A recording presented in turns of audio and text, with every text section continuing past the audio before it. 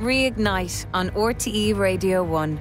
With AIB, it takes a certain kind of brave to run a business. We see it, we back it. So if we're going to talk about our working lives, we should also talk about how to prepare for what comes afterwards. For some, retirement remains the opportunity to wind down and take deserved time out. For others, it simply marks an opportunity to reinvent and find new ways to be relevant. So what are some of the key questions we should be asking and answering when it comes to retirement? Hopefully joining me with some answers is Caroline Reedy, Managing Director of the HR Suite. You're welcome back to Reignite, Caroline. Delighted to talk to you, Anya. Caroline, Ken Dietwald, he's a researcher. He's been studying retirement for decades, and he calls retirement life's third age. He'd argue, your first 30 years about making friends, finding a partner, identity formation. 30 to 50 is more about your career, building a family and a network. 60 to 90, is this then new uncharted territory because of continued medical breakthroughs? So this third age is, he would contend, reinvention. Do you think companies are preparing for that third age and starting to appreciate that there's kind of a new type of experienced, accomplished workers out there?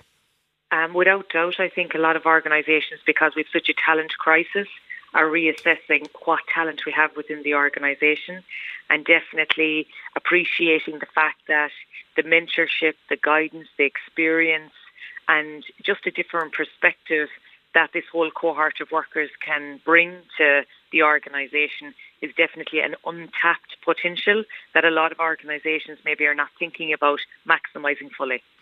And so for people out there who are thinking, it's not an off switch, there's more to be done here past so-called retirement age, are there legislative protections in place for those people who want to continue to do work? Absolutely. We have no official retirement age in Ireland, and there is a pension age, and a lot of people, expect that the pension age is the retirement age.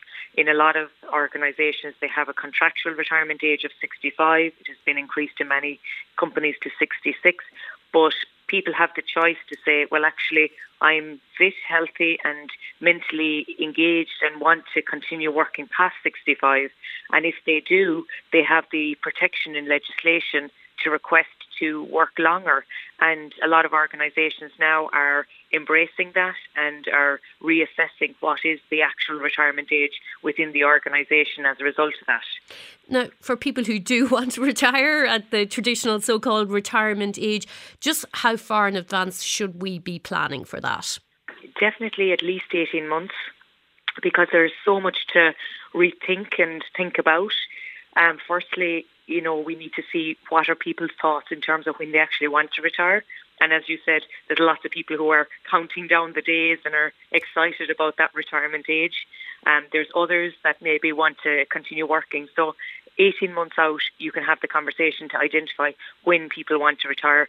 There's so much then to think about from a financial, a legal, a pension perspective, and also from a personal perspective in terms of what they want for that third phase, as you call it, that opportunity to decide what do I want to do now with that time that I'm going to have available, when people now are living longer and healthier and are able to really avail of that new opportunity of time.